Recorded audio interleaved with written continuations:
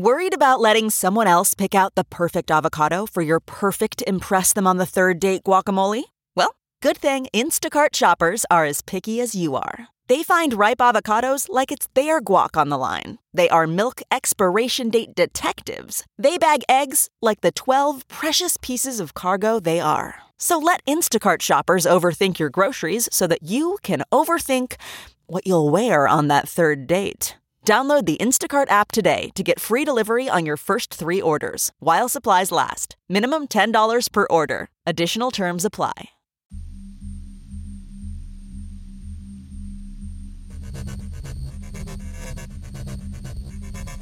The Incomparable. Number 666. October 2023. Welcome back, everybody, to The Incomparable, episode 666. It's true. And it is spooky season, and we're doing it right with old Spooky Club. Old Spooky Club.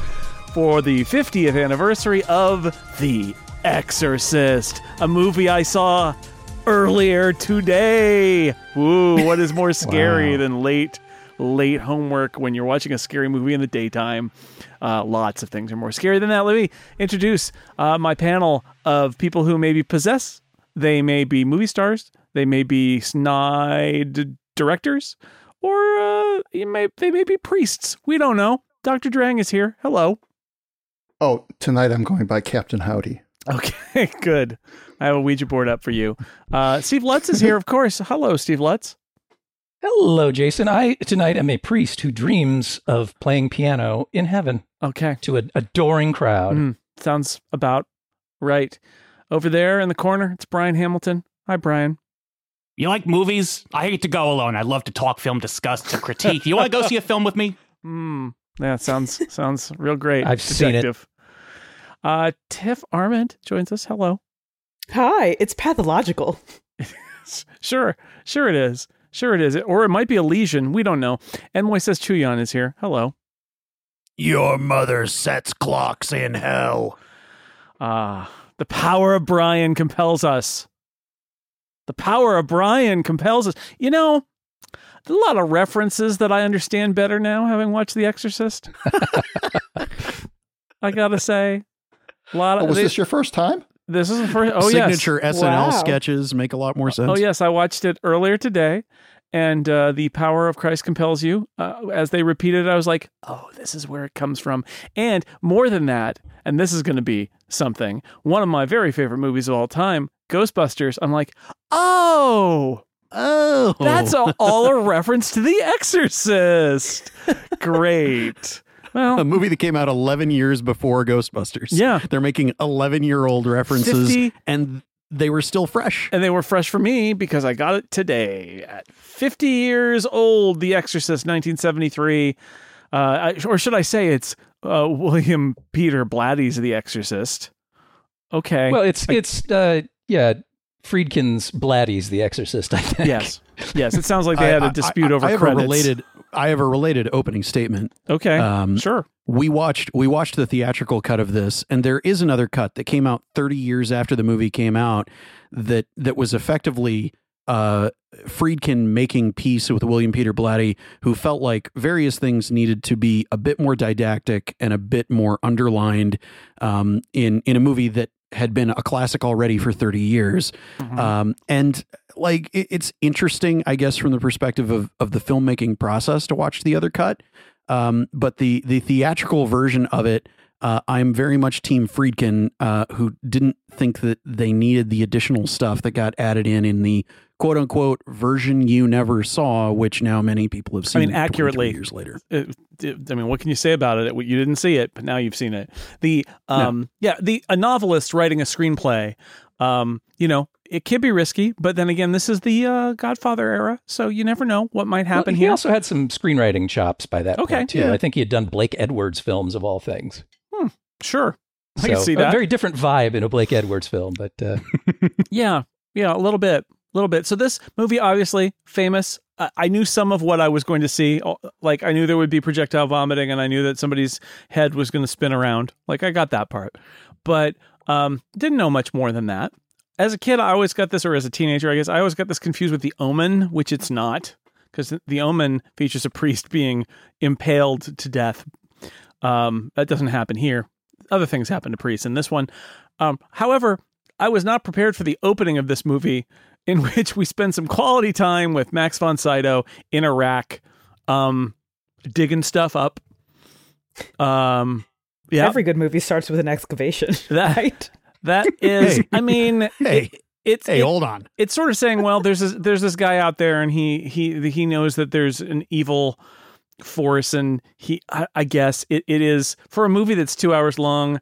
I thought the opening sequence was unnecessary, but it's fine.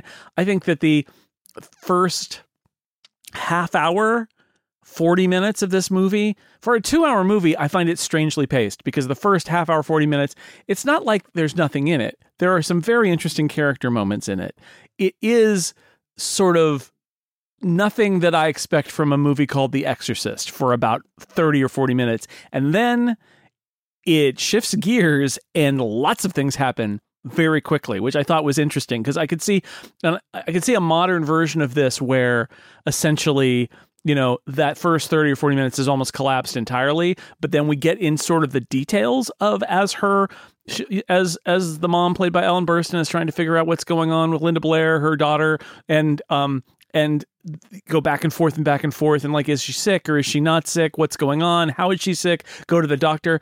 And I was struck that, like, when we get to that point in the movie, it's fast. Like, there are cuts where it's like obviously been weeks and they've had a bunch of different appointments and seen a bunch of doctors, and like, it moves really fast after moving very slow for quite a while. I'm not complaining so much, but I was struck by how a 1973 movie, or at least this 1973 movie, chose to pace itself. I don't know if you all have thoughts about that. To the movie's credit, my favorite thing about this is that even though we all know this is the film The Exorcist 1973, one of my least favorite things in movies is waiting for the characters in the movie to figure out what we already know. And this movie does a much more fascinating job. It's much more engaging to watch characters learn after an hour. Oh, God, is this really an exorcism situation? I really appreciate that about the movie. This reminds me actually a lot of when we discussed the Poseidon Adventure, which, very much like this movie, has 30 to 40 minutes of just nothing going on and exclusively character development stuff. And I feel like it's just a product of its time. I mean, that's what you did. They assumed that you needed 30 minutes of backstory on these characters that slowly unfolds. I personally don't. In fact, it's been probably about 25 years since I've seen this, and I completely forgot how slowly things start to, how they go in that first 30 minutes. And, a little shorthand, frankly, wouldn't hurt. Right. But again, I think that that comes a lot from William Peter Blatty and his novel in particular, where even though there was a lot of, the exorcism itself, really it was more an examination, because Blatty himself was a devout Catholic. It was really more an examination of, Karras's journey, regaining his faith, Chris McNeil maybe potentially getting some.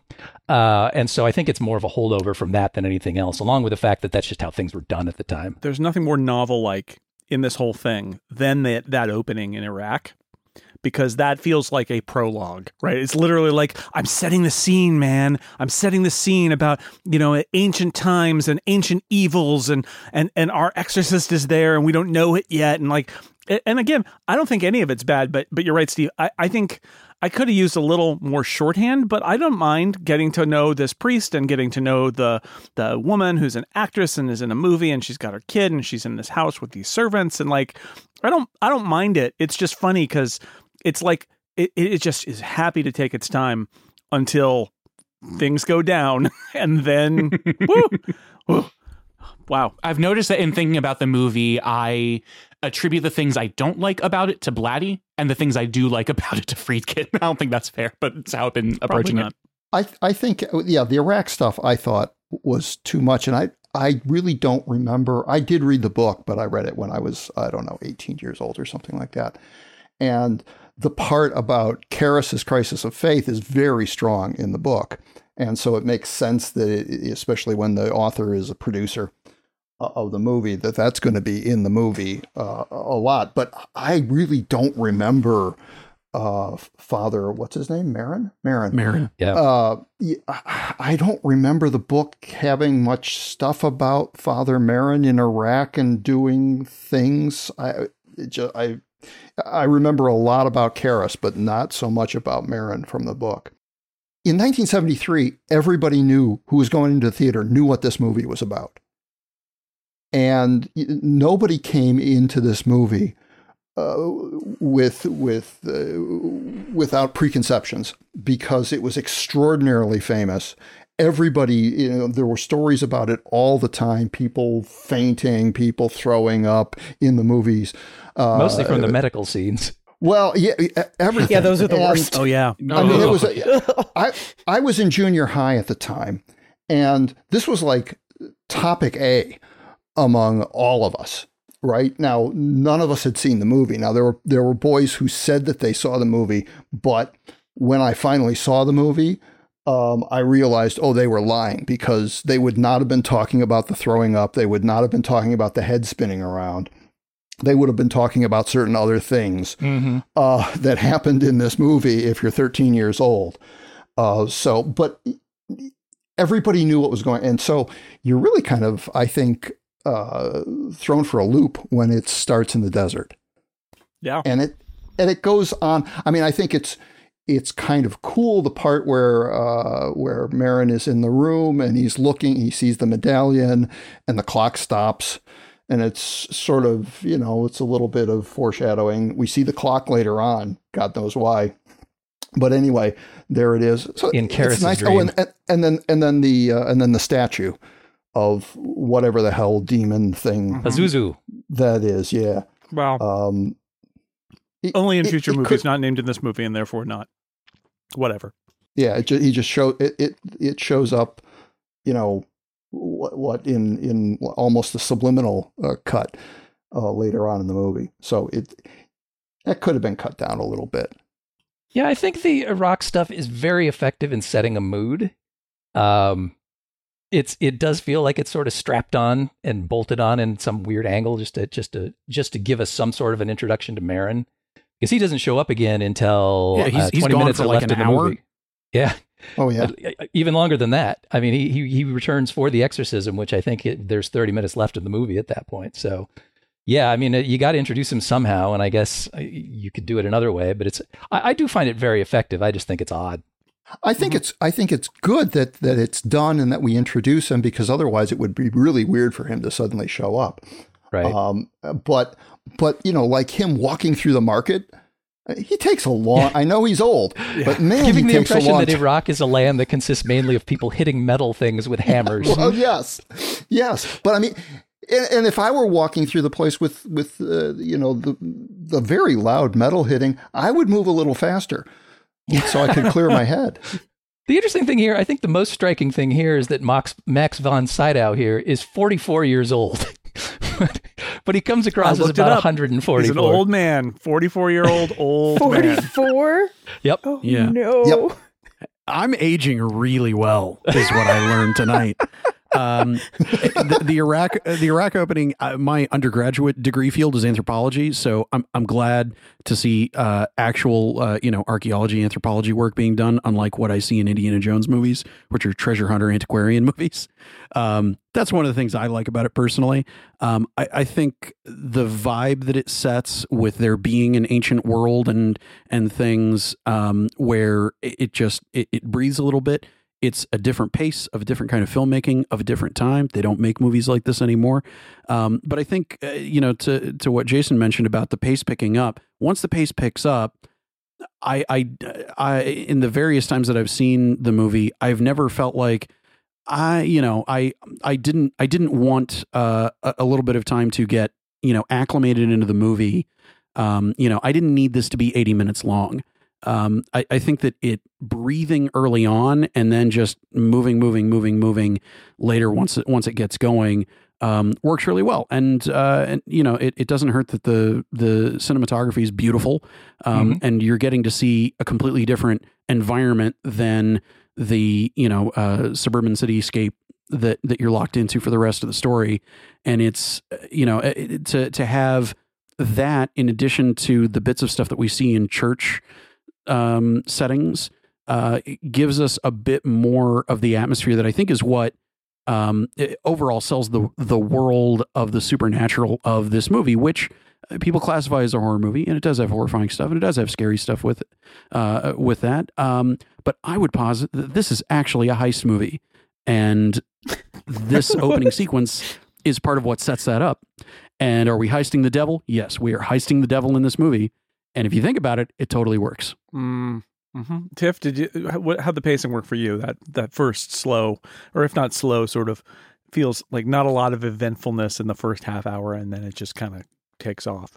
I mean, I feel like they spent so much time like pulling all the little pieces out of the box and like setting them up, and they're like, okay, we're gonna have this side, and we're gonna have this side of the puzzle, and this side of the puzzle, and this side, and then like they only put together the middle.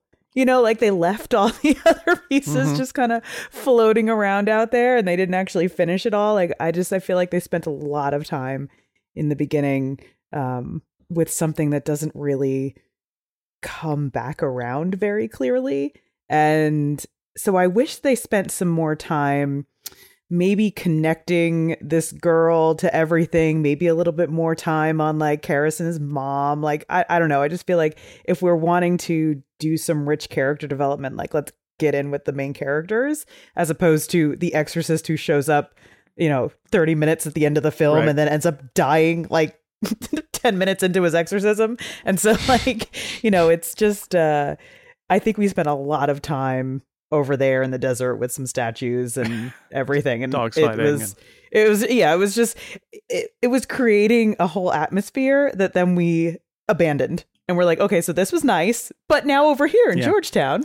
I also thought it was interesting that they say, oh yeah, well he did a real exorcism in Africa, and all let's that. see the real exorcism from Africa. Like, why did we spend? Yeah, we should have seen that instead to get to know him. Like that would have been great. We would have opened with an exorcism, hence The Exorcist, and then we would have been like, hey, that guy's probably the exorcist. It's in the sequel, I think, but it was a weird thing. Part of the reason for doing what they did is that, I mean, it would be interesting to see the African exorcism, but I think what we're really trying to establish here is that Maron's pretty jacked up from his previous experiences. I mean, he's supposed to seem real decrepit, and later they make that when they're discussing who should actually perform the exorcism, the guy actually says, yeah, that thing in Africa damn near killed him. Right. Because it took, weeks. And I think that's really the idea we're supposed to get here is that, he's out doing all this archaeology stuff, but really he's very feeble, and he's hiding from whatever he was doing before. And I think that's true. Yeah. It's hard to have Max von Sydow as feeble though. He's a very commanding presence, and he has to be in the final scenes, during the exorcism. I think what we get though is, the wonderful pills that we see in movies. The pills that once swallowed and have an immediate Curiously effect. strong pills. Nitroglycerin pills is what that is, basically. Man, that sunset is gorgeous. Grill, patio, sunset. Hard to get better than that. Unless you're browsing Carvana's inventory while you soak it all in. Oh, burger time.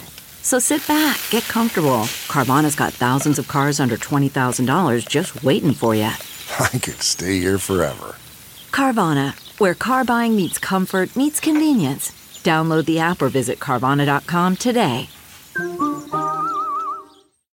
So another thing I wanted to talk about this film that is in the middle portion, where we meet our characters, and Ellen Burstyn is the mom, and Linda Blair is the daughter, and she's a famous actress, and she's shooting a movie and all of that, but she's having these problems with her daughter.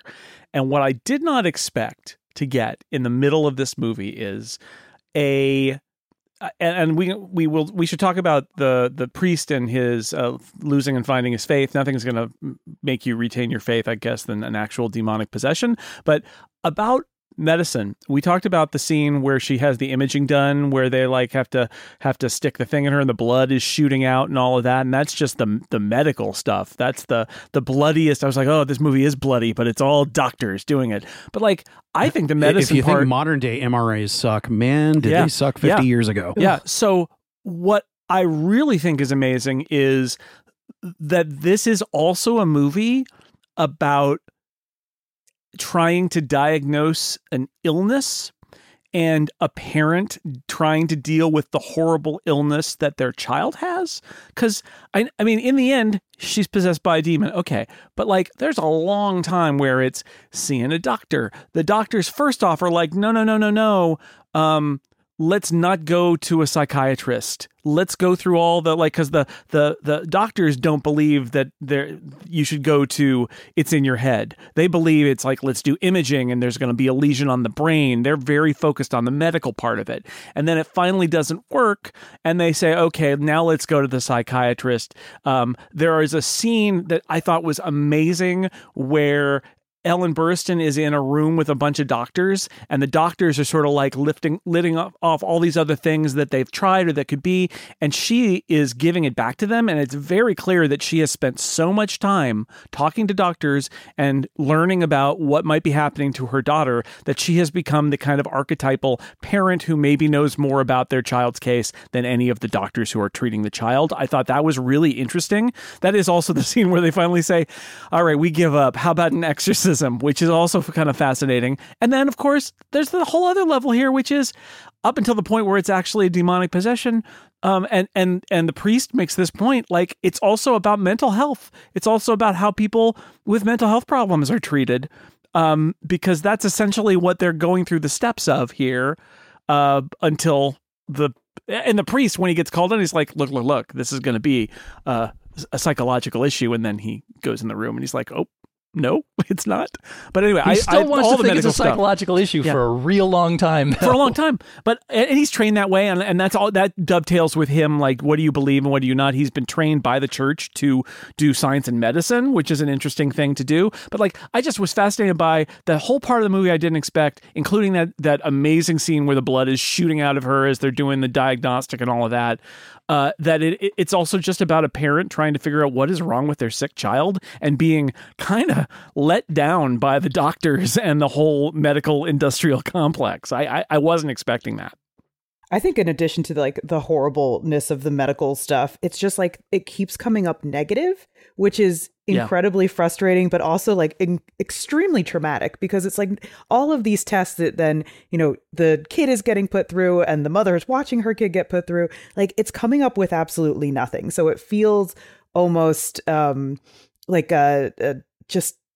it's not happening. And that ends up becoming more frustrating that you're not seeing any results. So it becomes even more torturous. And that's what freaks me out the most about it, I think. Yeah, that's a horrible experience that I think pretty much everybody has experienced at some point, is, having something that's wrong and not having it show up on, any tests or not be diagnosed properly, just not knowing what the heck it is. And I think one of the most effective things in Ellen Burstyn's character development is to watch her deteriorate in a way that you would in that situation. Because she gets almost just as bad as Regan does by the end. Yeah, it's all just so superfluous. It's just like that's what freaks me out the most. It's also, don't forget the other thing that happens that I think a lot of us have probably experienced, which is the somebody in a position of authority, a doctor, an expert, tells you something, or you say this is happening and they say no it's not, or they say, oh, I have a simple explanation for a thing that you have to reject because it doesn't make sense. And in this case, it's literally like, how did my daughter fly up? How did the bed fly up off the ground? And they're like, well, it was a muscle spasm.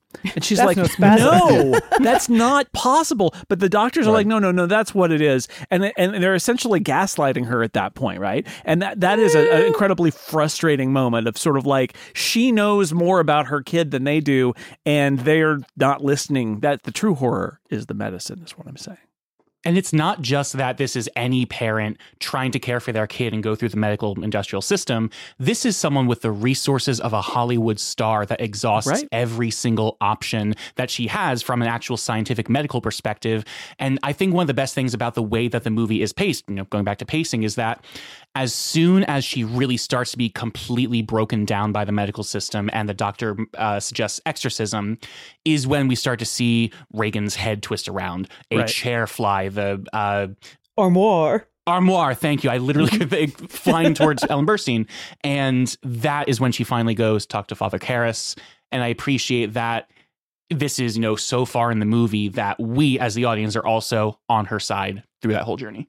One big question though, like why do we keep putting her into the demon room and on the bed that's shaking? Like, I don't know, like that was the whole thing. It's like, well, let's try moving her room a little bit. Maybe that might be the problem. I don't know. I was just a little freaked out by that. No, I mean, they keep putting her back. She's like, my bed is shaking. And they're like, well, get back in bed, honey. You're going to be fine. And my bed is shaking. It's shaking. It's no spasm. Yeah, you notice when she gets in with mom and sleeps with her, that bed doesn't shake in there. And yet they send her right back. Exactly. Crazy. They didn't. It's the room. Yeah. It was the room the whole time.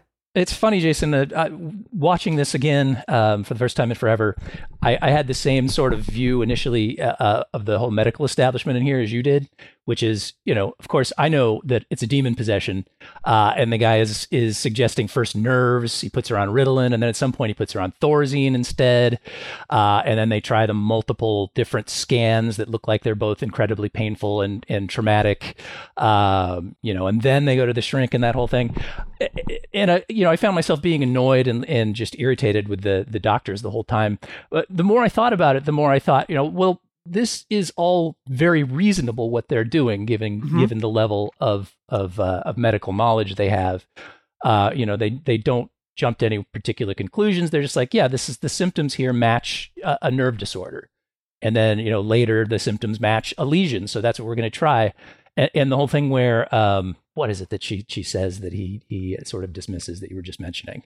Oh, the bed going up and down, and he says it's a spasm, muscle spasm. the magic hands demon bed. When you hear that from a distraught mother who's concerned about her kid, you're not going to assume that the bed was actually shaking. You're going to assume that she overreacted to it in some way. Well, lady, maybe you were seeing things.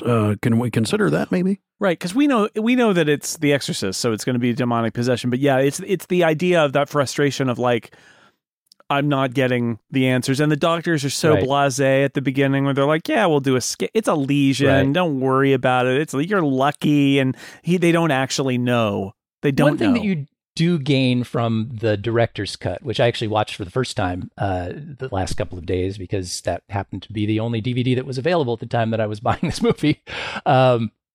Is you do get an additional longer scene with the doctor early on, and he's actually seen as very compassionate in that scene and understanding, and later on, actually, when she's being subjected to the horrible torture of the cerebral angiography, all of the people there setting her up are very calm and very, they're all very compassionate seeming, and so as frustrating as it is coming from Chris McNeil's viewpoint, I can't indict them in any way over just doing their job as best they can. And I don't see any sort of cruelty or dismissiveness there other than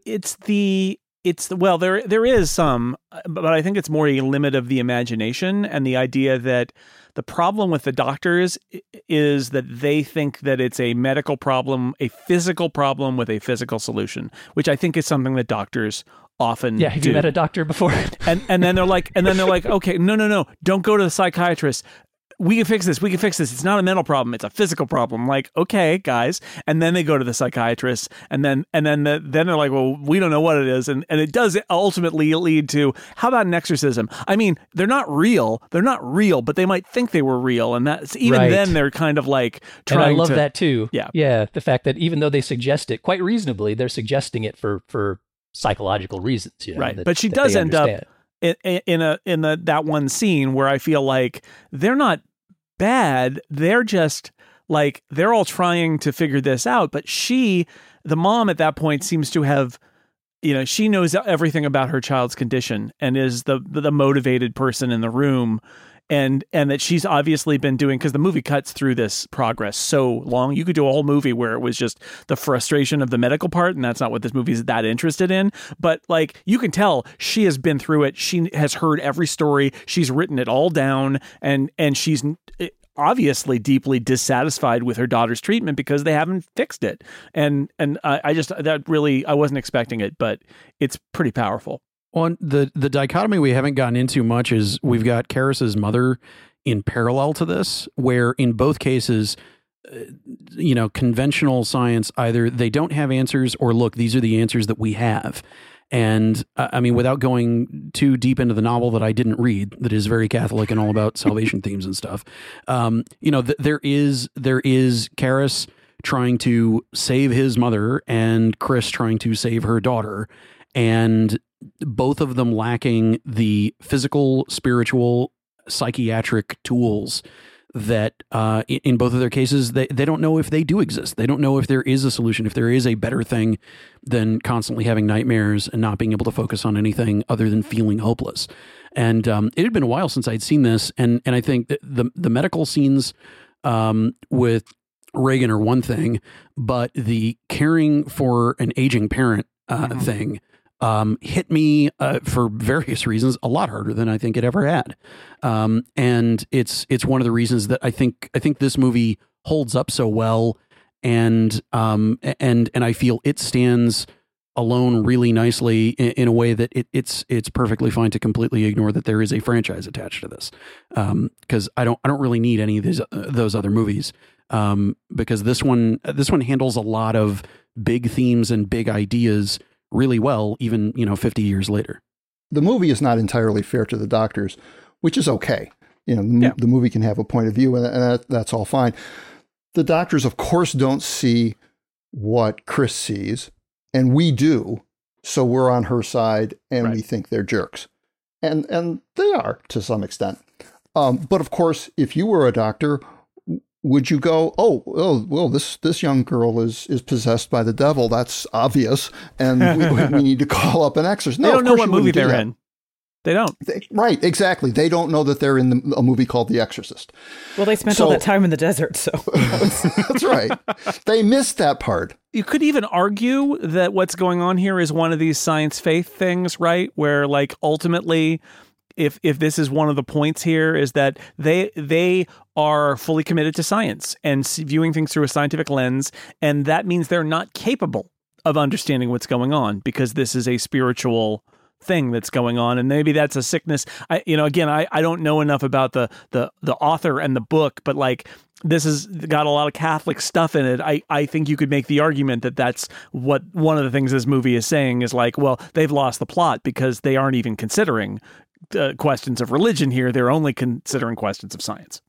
Yeah, there are more things in heaven and earth. But and I think what you were just getting to, I think the whole scene, the scenes of the angiogram or whatever it was, where she gets the needle into the carotid artery and all of that imaging is done. I think that hits us maybe a little bit differently 50 years later, because although, as Brian said, an MRI is a horrible thing and very noisy and lots of the imaging techniques are terrible now, they were worse back then. And we might look at that as being somewhat primitive. But in 1973, that's going to look like the peak of science. So we've got the contrast between the peak of science and northern Iraq and charms and exorcisms and things like that. We also have a contrast, which was where Moises was going, was how Reagan is treated and how Mrs. Karras is treated. Right. That the horrible scene, the worst scene in this movie, is when Damien and his uncle go see her in the institution. Yes. Yeah. Oh, it's awful. That is more horrifying than anything Linda Blair's head turning around or the pea soup. And there it is. Now we're seeing two different sides of science, and one of them is neither of them are helping the person, that they need to help. One of them is doing the best that can be done at the time, and the other one certainly is not. Is essentially medieval. The priest Jason Miller, as Father Dr. Karras, is our other kind of like viewpoint character here, and yeah, his mom is dying. She's in the institution, and there's that scene where his uncle basically says, "This would have all worked out better if you had taken all that fancy book learning of yours and been a rich psychiatrist instead of working for the church." And it's like, thanks, now's not Uncle. the time, Uncle. Thanks, pal. Oh my goodness. But he's a really interesting character. I like the performance. I like the character. He is this, right? Because he explains that it was not a doctor who became a priest. He's a priest who was sent to Harvard, and like trained as a psychiatrist and works at Georgetown.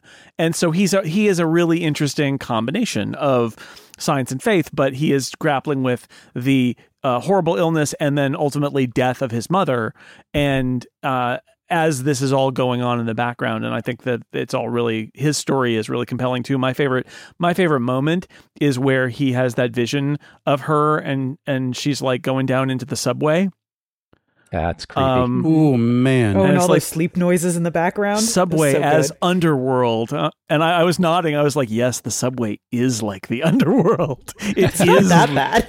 It's like, hey! Hold on. Hey, mass transit gets a bad rap. It's like that. Jason. What you're saying? The New York subway might be hell? Oh, I mean, yeah, maybe in the 70s, maybe absolutely. 1973. Maybe. Yeah. Maybe. I mean, the fact that Karras has like 1 foot in psychiatry and 1 foot in religion, I think makes him a particularly, maybe almost too conveniently good protagonist for this particular situation. Where he has to come in and make the determination of what he's really seeing with Reagan. But another thing I think that's interesting about that sort of dichotomy between the peak of science, as you say, and religion is that the church at that point has reached the point where they're just like, even they're like, I don't know, exorcism's dumb. It's all science. Yeah.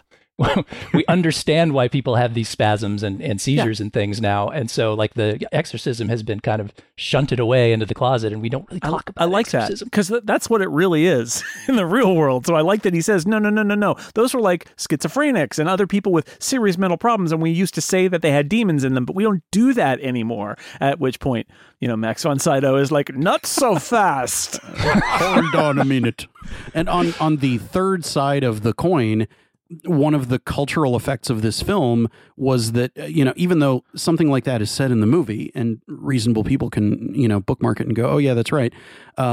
People looked at this movie and Tourette's wasn't mentioned, by the way. And Tourette's, one of the things that resulted in a lot of people calling in for exorcisms because their kid is possessed or whatever. And so people took this as a cultural artifact and very much took the wrong lesson about it of, what, maybe that demon possession thing is more of a thing. Sure. So let's bring that back. Let's make it fashionable again. Great idea. Man, that sunset is gorgeous. Grill, patio, sunset. Hard to get better than that. Unless you're browsing Carvana's inventory while you soak it all in. Oh, burger time. So sit back, get comfortable. Carvana's got thousands of cars under $20,000 just waiting for you. I could stay here forever. Carvana, where car buying meets comfort meets convenience. Download the app or visit Carvana.com today. One of my favorite things about modern horror movies is that they all have to come up with a creative reason why the main character can't just use their cell phone to call the police or call someone else. Mm-hmm. And I feel like all these scenes with the doctors and the dichotomy between faith and science is kind of the 1973 equivalent of that, where we have Ellen Burstyn exhausting every single option before turning to faith. A poorer person would have turned to faith much sooner than she did. Or I guess in the other metaphor, someone who's locked away in a cabin in the woods with no other resources would have turned to exorcism and faith and religion much sooner. I also like the fact that Karras is a foil for the mom because he is having a crisis of faith because of, everything he's going through and moving away from faith towards science. Ellen Burstyn has been so burned by science that she's moving to religion. They meet in the exact middle together. That's why they go on this journey together. Mm-hmm. Brian, I love the way that you describe that because it perfectly illustrates the coming together of the team for the Satan heist. Because it requires Nick Fury recruits him into the God Avengers. Yes, no, it's serious. Like you've got your ringer who comes in at the end, who is the one who brings all the pieces together when it's time. And without Chris, linking the pieces together, and Father Karras, being proven right and wrong about different things, I'm telling you, it's the Satan heist. That's so are you saying that is. Reagan's the inside man? Yes, exactly. I guess the demon is the devil's inside man. Well, eventually the demon comes out and Reagan's inside. That's true. What about the cop? Can we talk? So the cop, the detective, he has that whole conversation with. He just wants someone to see a movie with. That's all he wants. Well, I mean, that is true. He does want that. He has the whole conversation with Karras because he's trying to figure out this case of the guy, the director who thinks that the butler is a Nazi, gets his head twisted around and thrown out a window and down the stairs, which now have a plaque calling them the Exorcist stairs. If you ever go to DC, you can see it. And we never considered that the Nazi might have done it. That's the strange thing. Right. But I think it's weird because, I mean, I think that character exists primarily to give Karras somebody to talk to, but I was expecting that character to go places, like to put pressure on, like, maybe your daughter is a murderer and she's not, and like, but no, you don't understand. And like, he never really does any of that. I was surprised. The detective doesn't end up being that important, I think. No, he's kind of wasted space, really. Although I think the reason that he's not putting that pressure on is I think when he says that he thinks it's some sort of a witchcraft, dark cult thing that's going on because of the desecrations in the churches as well. I think he's being honest about that. I think he really considers it to be something that's going on in that respect. I kind of dig him as like a prop for Chris, where he is helping her put stuff together, and he doesn't really need to bring in some coply wisdom or something. Right, he's really the catalyst for her realizing that Reagan was probably the one who pushed the director out the window. True. Before that, she doesn't even put that together. Right. So he's a plot catalyst more than anything else. But I think we maybe spend a little more time with him than we need to because he's kind of he's interesting. I expect you end up with the guy investigating the murder or the death to be like more integral at that point, and the movie is not interested. And I'm fine with it not being interested. I just thought it was interesting that you introduced this character and you're like, oh, what's he going to do? And the answer is just talk to the two main characters for a while. That's it. Yeah, it's like, oh, look, it's Lee J. Cobb. Oh, what's Lee J. Cobb going to do? Oh, he's going to show up and not really be that important. Okay. It's a waste of Lee J. Cobb. It is. But I'd say it's genius because it's a waste of him. Well, in misdirection, I suppose. Yeah. There you go. As you were saying, this is going to be important. No, not really. Not so much. I was trying to remember because it's been a long time since I've seen the movie. I was trying to remember whether he got killed, whether she killed him. And I was kind of disappointed when she didn't. Nope, he makes it. It seems like a lot of cops in these horror movies are super ineffective, where they're just kind of like there to move along like one little plot point. Because otherwise, if you give them too much power, then it becomes a cop movie. And so you're like, you're just going to need to just kind of mull around in the background, ask some questions, and then just conveniently disappear while all the crime happens. Exactly. It's the reason why modern movies can't use a phone. Exactly. Yeah. I think he may be partially there to tie up the plot point that at the end, the big hole in the plot, which is like, why have none of these people been arrested and taken to jail? Because multiple people have died on these stairs. Right. But he's seen just enough that he's like, he kind of is aware that something supernatural has gone on, and he's able to just sort of close the case and walk away from it. Yep. Forget it. It's Georgetown. It's Vomit Town. The phone was mentioned about 90 minutes in. The phone ringing is one of the jump scares that gets me. Oh my gosh, me too. That's what I wrote down. Because he's listening to the creepy tape at that moment, which is that always was the something that scariest freaks part. me out. I totally jumped. Yeah, the like backmasking tape and all of that. God, I mean, who calls people on the phone? Yeah. God. Right. Especially as a kid, because all of that, backwards lyrics and music and all that stuff was going on at that point with, Robert K. Dornan making a huge deal about it and talking about how he was, Satanism in rock because they're putting backwards messages on records. And I always found that so creepy and effective. So when I used to watch this as a kid, that was the thing that always nailed me. Yeah. And that scene that's shot backward where she's talking and moving, and it's just all very it's surreal and unnatural and creepy. Which I suppose brings us to the other part of the movie then, which is after we wrestle with our faith a little bit and we wonder about the medical system and we wonder why this detective is here and things like that. Then things just kind of explode, especially the projectile vomit part. And we get this other portion of the movie, which is very clearly this girl is possessed. She is saying terrible things. She is doing terrible things. And they ultimately have the, after a brief sort of like, well, there's a big Vatican bureaucracy involved. They do ultimately go to the archbishop or whatever, get the experienced exorcist to come, and they're gonna figure it out. Although when Max von Sydow gets there, I was charmed by a little character moment for Karras where he's trying to run through essentially his psychiatric diagnosis to Max von Sydow. He's like, multiple personalities manifesting, I think maybe 3. And he just says, there is only one. There's also a bit slightly earlier, which may only be in the director's cut, where he as Marin first shows up, he says, should I run over the details of the case with you? And Marin just looks at him and says, why? Yeah. Yes. Okay, that's in there. That's in the good. original. It's in the theatrical. Yeah. It's very much. It's great. It's very much like Karras going, oh well, there are 3. It's a 3 tumbler lock system. Doesn't matter if we're going to use a drill. Well, and it's also, let me tell you about my psychiatric analysis from science. And he's like, enough with bro. the science. We're not here for that. Your science has failed, my friend. It's time to move on to the next stage. And so she's doing terrible things. They get there and they're doing they're from the ritual, and there's spitting in the face and barking and roaring, and the bed is bumping, and there's like flashes where you see sort of monstrous figures, and she has a long tongue, and there's more green vomit ooze, and the doors and the walls and the ceiling are smashed, and her head spins around and she floats, and the power of Christ compels you, and more and more. It's this super intense center of the movie, the exorcism, and it's really well done and super intense and interesting and creepy. And I also really like at the end, it ends with Max von Sydow looking at Karras and being like, you tired? We'll take a break before we do this again. And you're like, again? It's like, yeah, this is going to keep going, I guess. This is stage 1. Because remember, the Africa exorcism took weeks. Yeah. Weeks. Yeah. The lead into this, I mean, when the fog shot rolls in, the famous fog shot that's been the cover of it on VHS and DVD and posters galore and everything, there's like this exposure shift. Everything looks different. Sorry, because bells. this was 50 years ago.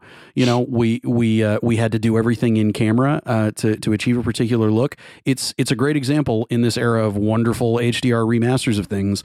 Like you really see everything that went into dialing in the visual look of things, and how Friedkin wanted things to look and feel completely different, even though you're in the exact same environments that you've been in for most of the running time up until now, for this last half hour when the roller coaster really starts. It's weird and garish and awful and beautiful all at the same time. Yeah, and bold. I think one of the things that struck me about this, having not seen it before, is, and I see why people and audiences would react this way, is there is no holding back when the demon is behaving the way it is. It says awful things. It does awful things. It stabs the girl in her vagina with a cross. That's kind of the worst scene for me, right? Personally.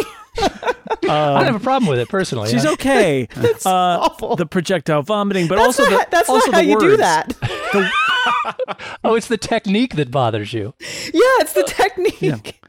That's just not going to be very good. Like that's the part that really kind of gets me, and I'm impressed by it, because it's like, no, it's awful. We're not gonna. This is the part where it's awful, and it is in all those ways. Plus, that color of the projectile vomit is spectacular. The Exorcist is transgressive in a way that like reaches 50 years through time to people who are watching it today for the first time and being like, oh, wow, this is genuinely terrifying. Yeah. The Exorcist didn't set a new bar for what movies like this can do. It is like the maximum that movies like this can do. The daughter saying terrible things and the practical effects are so freaking terrifying. The new Exorcist movie is in theaters right now, and I just went to see it in theaters last week. It was a bad movie, but the demon in that movie reprises the phrase, your C-word daughter. And watching that, I was like, oh, God, you used that word. Oh, wait, no, that was in the movie 50 years ago. Why do I have such cognitive dissonance? Because this movie feels like it exists outside of any sort of cultural norms of the last 50 years. Well, the thing that's amazing to me is that this movie has the nastiness that it does in it and was up for Best Picture. Yeah. Which tells you how effective, the supporting scenes and all the stuff leading up to this Isn't it even like put into the National Archives? I think so. It might be, culturally relevant. Yeah, it's like got its little special place out and there. the screenplay nominated for lots of Oscars and won for best adapted screenplay. So yeah, absolutely. And it lost to The Sting, I think, for best picture. So, although it did win a couple for adapted screenplay and something else, a sound design or something, I think. Yeah, adapted screenplay was a win for It's Blatty. very weird that it doesn't seem cheap and exploitative somehow. Which is amazing because it's super cheap and super exploitative. It is. It has everything in it that would be that, and yet it's there's artistry to it, and it seems like a good movie because it is. Yeah. The stunt where he dives out the window and goes down those steps, which just have a thin layer of rubber adhered to them, is one of the great stunts in cinema history. That it is a crying shame that there has never been an Academy Award for stunt work. You watch that, and there are some cuts away, but that is a dude tumbling down all of those actual steps. It's Bond-like. I mean, a bunch of the actors got hurt doing this too. I was reading all about it. Like they Cursed have movie. permanent damage and all kinds of stuff just from the falls and stuff that they would take that actually ended up as scenes in the movies. Friedkin was not a gentle director, as it turned out, either. I think the reason you see actual shock in the face of Jason Miller in the scene where the projectile vomit hits him in the face is that they rehearsed it with him hitting him in the chest. But Friedkin said, no, we're going to shoot him right in the face. It's going to go right in his mouth, and we're going to get the legit reaction of that. This is the era of like Kubrick and Ridley Scott doing the exact same kind of thing. The most violent looking stunt in the movie is the one that was performed the safest and resulted in the least injuries, and ones that, involved the 14-year-old thrashing around and everything. She injured herself 6 ways from Sunday just committing to the bit harder and harder. And, welcome to the 1970s. Yeah, Jason, you talk about, how just over the top the end exorcism is. But it does ramp up over time, and I think that's actually the most effective thing about this as a horror film, is the fact that pretty much every time you walk up to that door and you go into the room, something worse is going to be in there. Yeah. It's still the same 14-year-old girl, but something much, much worse than the last time is going to be there. Right. So you just dread it every time you approach that third floor bedroom, and it's super, super effective as just a way to creep you out, that approach to that room. Yeah, I think he shoots the door the same way every time. And your reaction is, well, what's it going to be this time when the door opens? I just got to say, she's 12. She's 12. Yeah. Which is even worse. Yeah. Yeah, well, Karras at the end there, when Max von Sydow is in the bathroom taking his magic pills, trying not to die, doesn't work. He goes in and remember he said, like, don't listen to it, don't talk to it. But he sees his mother, it speaks to him as his mother, and that's like his weak point that's being used there. And that was really chilling too, to bring it back to the mother. And Max von Sydow was like, don't one laugh that I get from this sequence is so going into this, Father Karras gets this list of stuff from Father Merrin that he needs and everything, the purple stole and the holy water, all that kind of stuff. And part of the way through, he takes the purple stole off and dabs up a bunch of the pea soup and just hands it to Father Karras. Yeah. Like, here, deal with this. And the look on Father Karras's face was, you couldn't have told me to also bring wet naps or something? Okay. And then he goes in dutifully, washes it off, as if he was supposed to know this. You want complimentary colors for your pea soup bar. It really popped. It's a good match. But yeah, that little bit really of green and purple go great together. Yeah, I mean, well, you could say great or horribly. Either thing would be true. In reference to the fact that the demon is kind of playing on Karras's particular issues, I actually do recommend the director's cut. I had not seen it prior to this. I had seen the theatrical cut many, many times. But what it adds, I think, is very interesting context, particularly if you're interested in Blatty's original vision for it. I think the decisions that Friedkin made were smart ones, but among the things that do show up in the director's cut is there's a sequence when they're taking the break from the exorcism, where Karras actually asks Merrin, why this girl?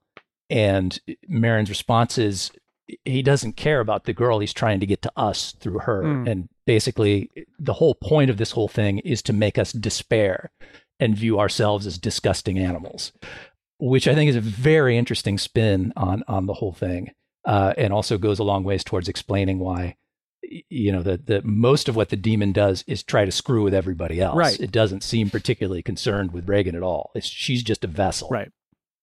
That's really. And I didn't want to sound completely down on the extended cut as like not worth watching, but if you're watching it for the first time, the theatrical cut's the way to go. The extended cut, I think, to Steve's point, does add some interesting context, and it's something that if you really do enjoy, however you want to interpret that word relative to this movie, the theatrical cut, it does add those additional layers of things that I don't think you would get if you just had like the cut footage as deleted scenes in an extras field or something. When we're almost right at the very end, there's that moment where Ellen Burstyn, as the mom, Chris, says to Karis, "Is she going to die?" And his response is great. His response is no. He's very certain. He's like, no, she's not going to die, which is, I thought, really interesting. And then we end up with our last moments up there in where we find that Maxton Sydow is dead.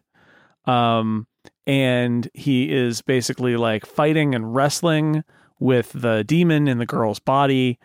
And essentially at that point says, take me, basically possess me. And then the idea is then he will leap out the window and down the steps and die. And that will save the girl. And his friend gives him the last rites at the bottom of the stairs. And the girl is crying now because she's no longer possessed. And that's how the movie ends, more or less. And the father, who gives the last rites, comes and says goodbye. And the girl sees his priest collar and gives him a kiss on the cheek and hands him the medal that was ripped off of the neck of Karis in order to allow the demon to possess him. And so in the end, after all this buildup, what we get is Max von Sydow dies of a heart attack, and our hero sort of decides, I'm going to solve this by letting it possess me, and then I'm going to kill myself. I'm curious what you all think of this as an ending, because it's not what I was expecting. It's rather abrupt. And I mean, I do kind of find it unsatisfying, but I think it's interesting. I like being released by the movie to just, okay, you've been through a lot. Go take a walk. We're done. I mean, that's what we're done. That's what it feels to me. Is like the movie is like. I mean, what I wrote down in my notes is it feels like a writer who couldn't think of an ending and needed to end it. So he's like, and then this guy dies and that guy dies and everything's fine. The end. And it was like, okay, like it's a great ride, but when it gets to the end, it felt a bit perfunctory for me. Like sort of like, well, we're done. Right, we're done here. I get that. I guess what I'm getting at is like as abrupt as it feels, I'm much prefer this to 3 additional endings. Sure. Which is the so but what else is there to they could talk like about? Exorcise the demon and be relieved, or one of them could, but it just feels like, oh, the old man died and he's going to jump out the window and sacrifice himself, and it's the end. And like, I don't know, but anyway, that's I know. Jason, bring the cop back in. Give the cop something to do. Well, the cop shoots. Well, I guess a bunch of people died. No, actually, that's what it would be, right? In the very bad version of this movie, is that the demon would be possessed, walk down the stairs to kill the mom. The cop is downstairs, shoots the priest, who, as he's dying, is like, thank you for freeing me. The end. And I don't want to see that movie. It's fine.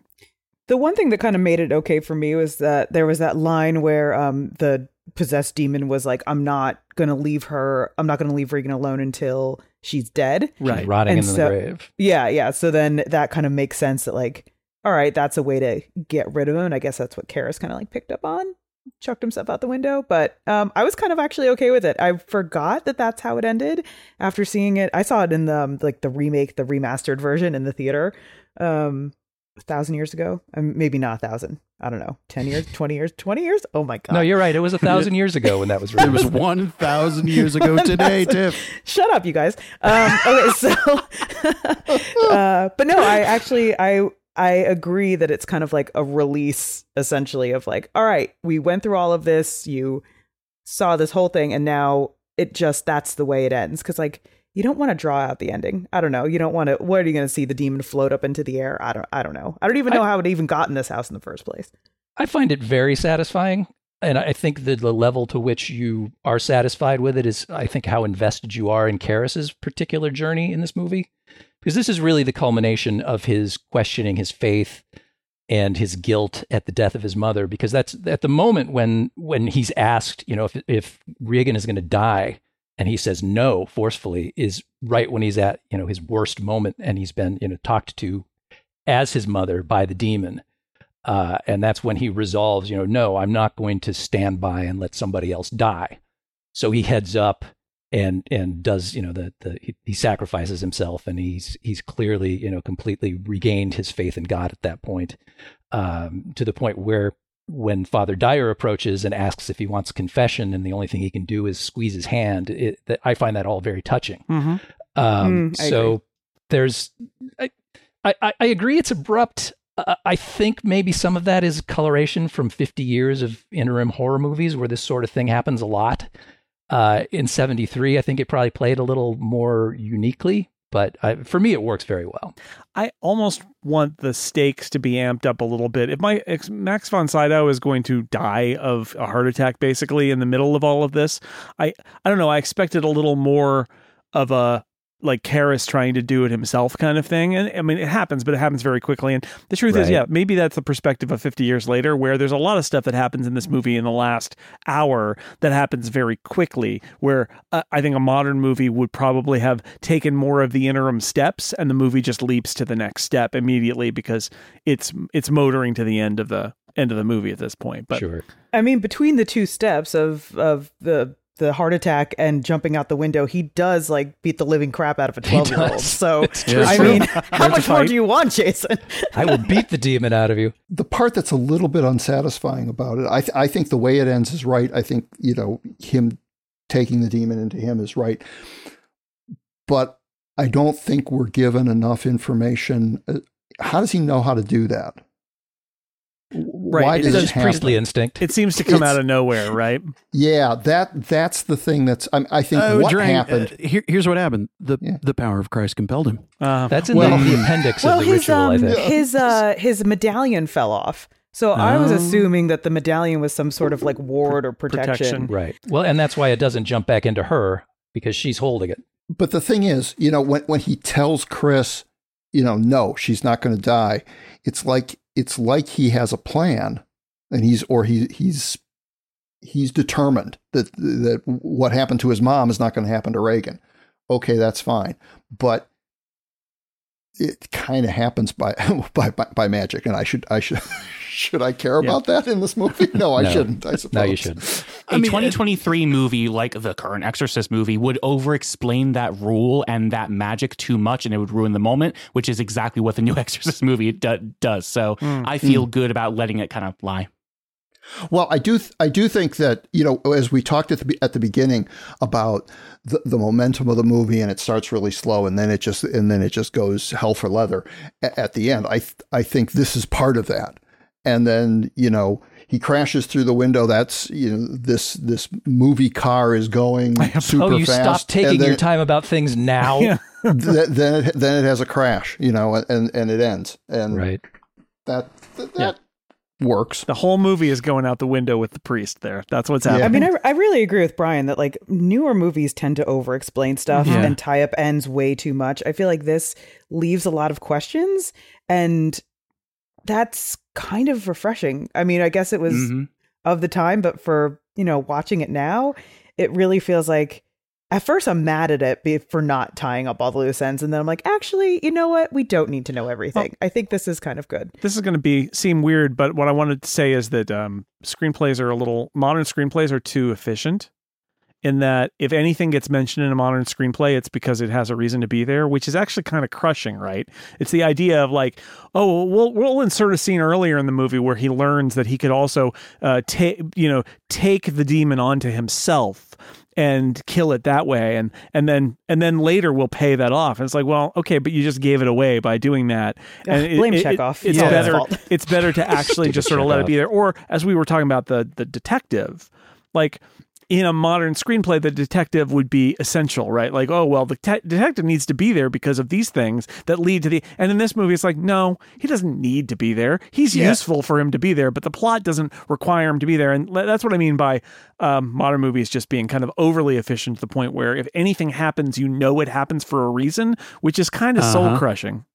You get that template-based lantern hanging where like the detective furniture moving service comes in to go, here we go. Don't lose your medallion. Put this over here. It protects you from possession. And if you were to lose it, it could possess you. Well, glad thing I'm not going to lose it. Well, he's going to lose it. And there's a terrible last minute note to the VFX team of, no, we want the gleam on the medallion to be just so that we make sure that we really underline it to the audience that that's important.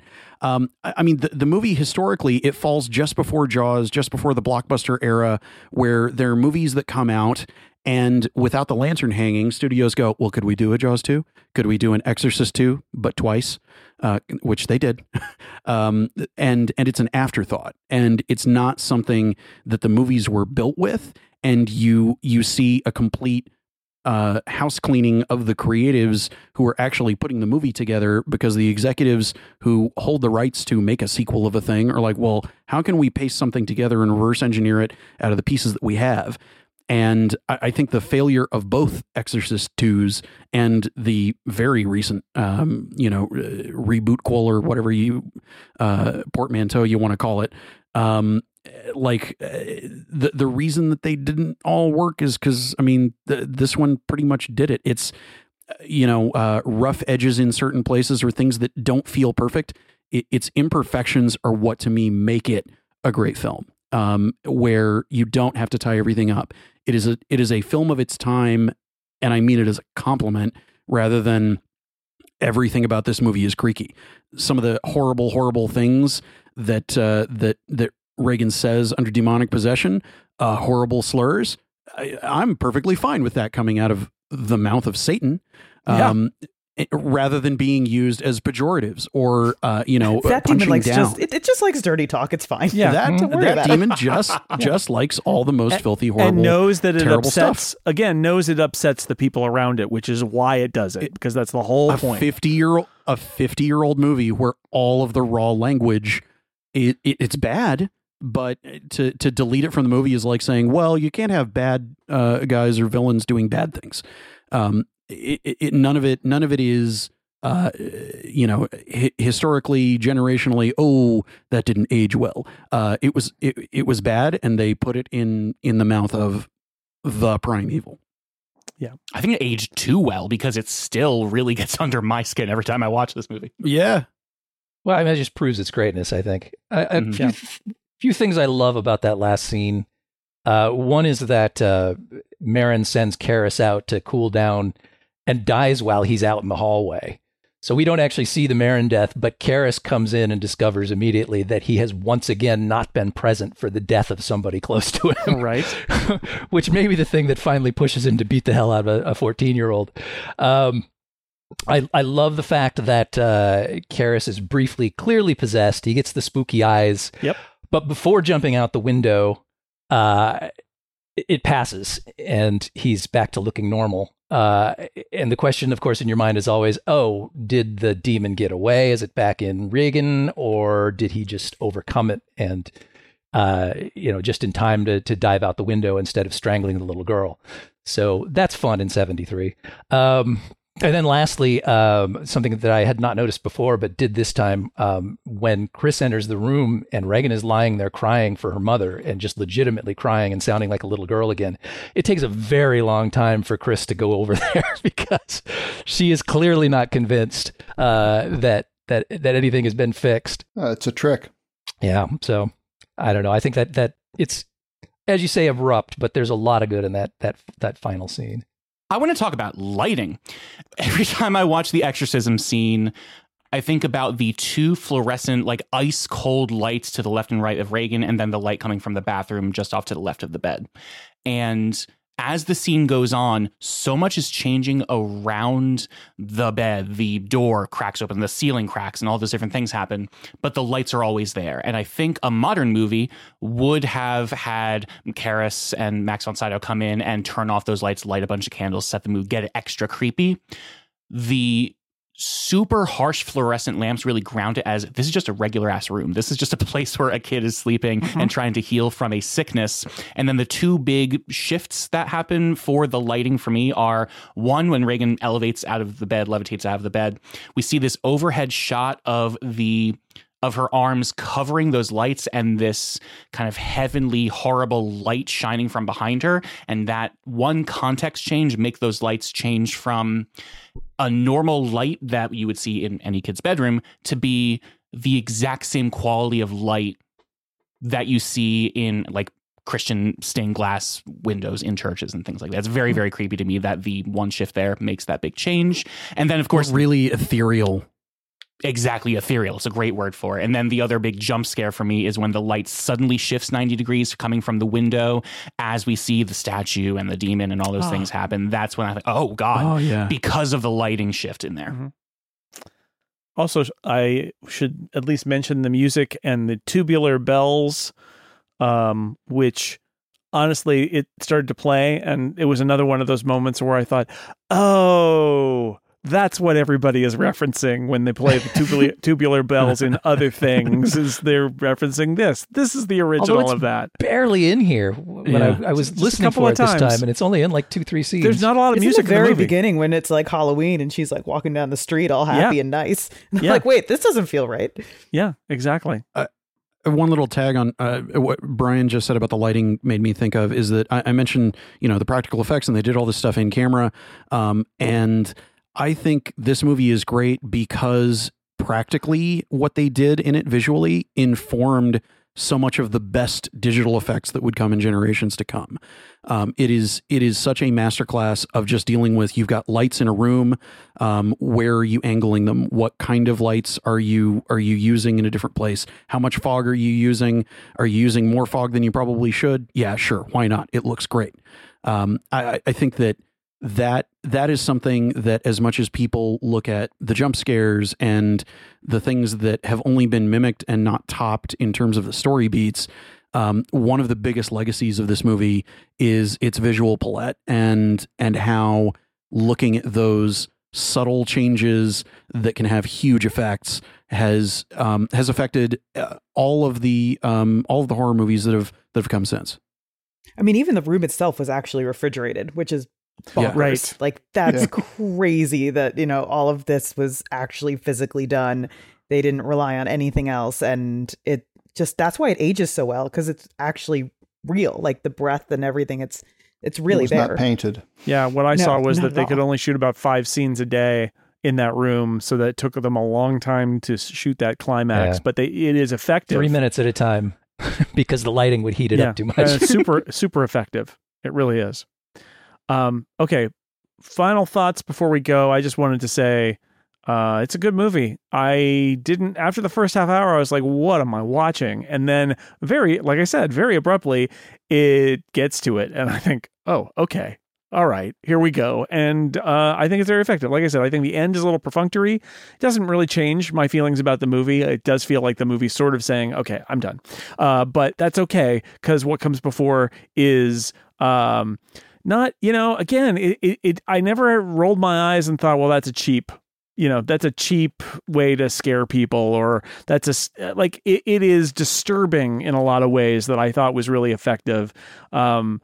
Less scary than, I don't know, disturbing and weird. It's a shocker more than a screamer. Yeah. And I was real impressed. I liked it. So, hey, 50 years later, I give it a thumbs up. How did everybody else feel one last time before we wrap it up? I'll go around. Dr. Drang. Well, I think obviously I liked it a lot, and also, as almost everyone has said here, you recognize, and especially Jason, who'd never seen it before, that was a reference to this. Oh, that other thing that I saw was a reference to this. If none of you are old enough to have seen it when it originally aired, but there is the Saturday Night Live sketch with Richard Pryor as the priest and Lorraine Newman as Reagan. And if you haven't seen it, go on YouTube and look at it. Now, it was done in 1975, the first year of Saturday Night Live. It's 2 years after the movie has come out, and they're still doing a sketch about it because it was such an impressive thing, and everybody, this topical comedy show was doing a parody of a movie that was 2 years old. It's fantastic, and it has possibly the greatest line ever, which is, "Your mother sews socks that smell." It's a masterclass in sketch writing. It is a classic. Moises, final thoughts? Something that I haven't gotten into, I touched on a little bit, was, the themes of faith. And I think the push-pull between Friedkin and Blatty created an interesting way in for people on all sides of the faith equation, whether it is a thing for you, whether it is not a thing for you. There are inroads regardless of what your worldview is. I like that there are a bunch of priests in the movie, and we don't have to know every single one of their names. There's one guy, uncredited, just playing a piano at the party. He's Father Billy Joel to me. And we don't need to know everything about Father Billy Joel. He's just an obnoxious priest who's playing a piano at one point. We never see him again. No, he's all throughout the movie. That's Father Dyer. That's Father Dyer? I thought that was... For me, they all look so much alike. I don't care. Some of my best friends are priests, Moises. Yeah. Well, look, they dress them all the same for a reason. There you go. White guys in white collars. They all look alike. White collar crime. Steve Lutz, final thoughts? Hey, how's it going, Jason?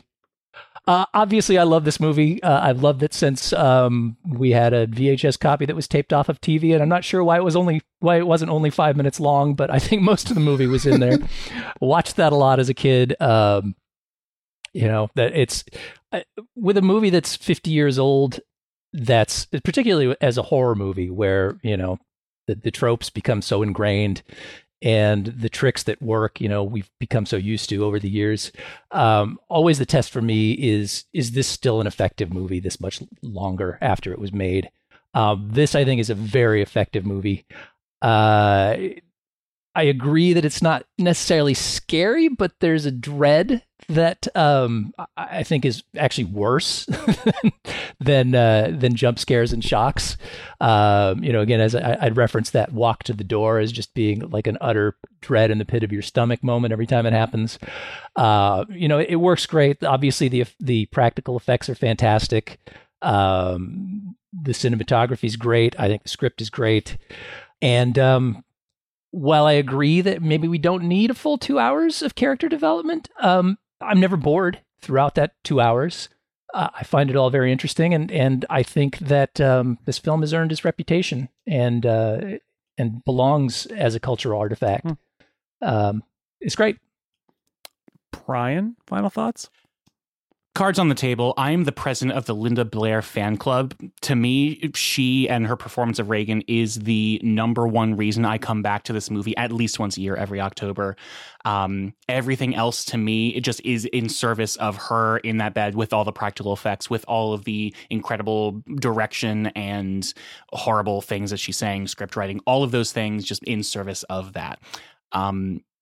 A friend of mine had this really, really interesting point where we were watching a bunch of horror movies and kids are creepy.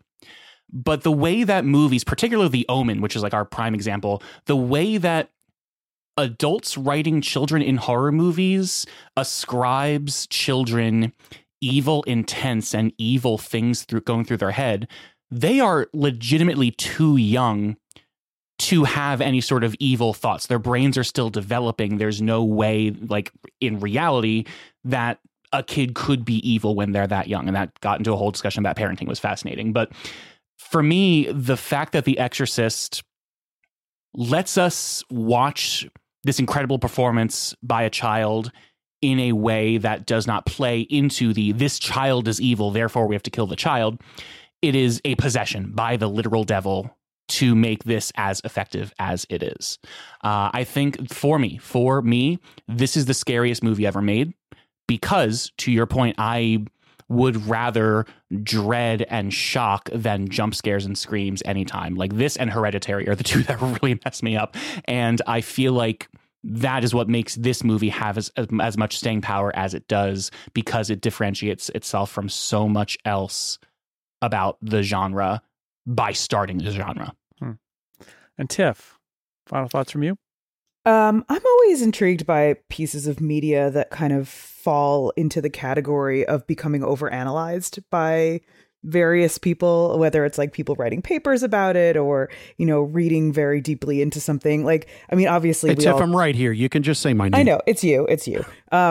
But like, you know, like we all did it with Shakespeare because we're like, oh, Shakespeare classics and like all the other things. But when something like this, where it's like a horror movie from the 70s, and yet you still have, you know, feminist theories being discussed with it and papers being written about it and people discussing it on various places. I find that so interesting that a piece of media can transcend what it originally was and become such a cultural phenomenon that people overanalyze and like read into things. And like, yeah, all that stuff could be seen as there. It wasn't intended to be there, but I think that really shows the staying power of something like this, even though it is kind of this really messed up kind of horror movie, but yet we have so much going on. We could even read into, you know, what was going on at the time that the movie was made and how it reflects the moods of the society at the time. Like, it's just, I think that is great, and not a lot of pieces of media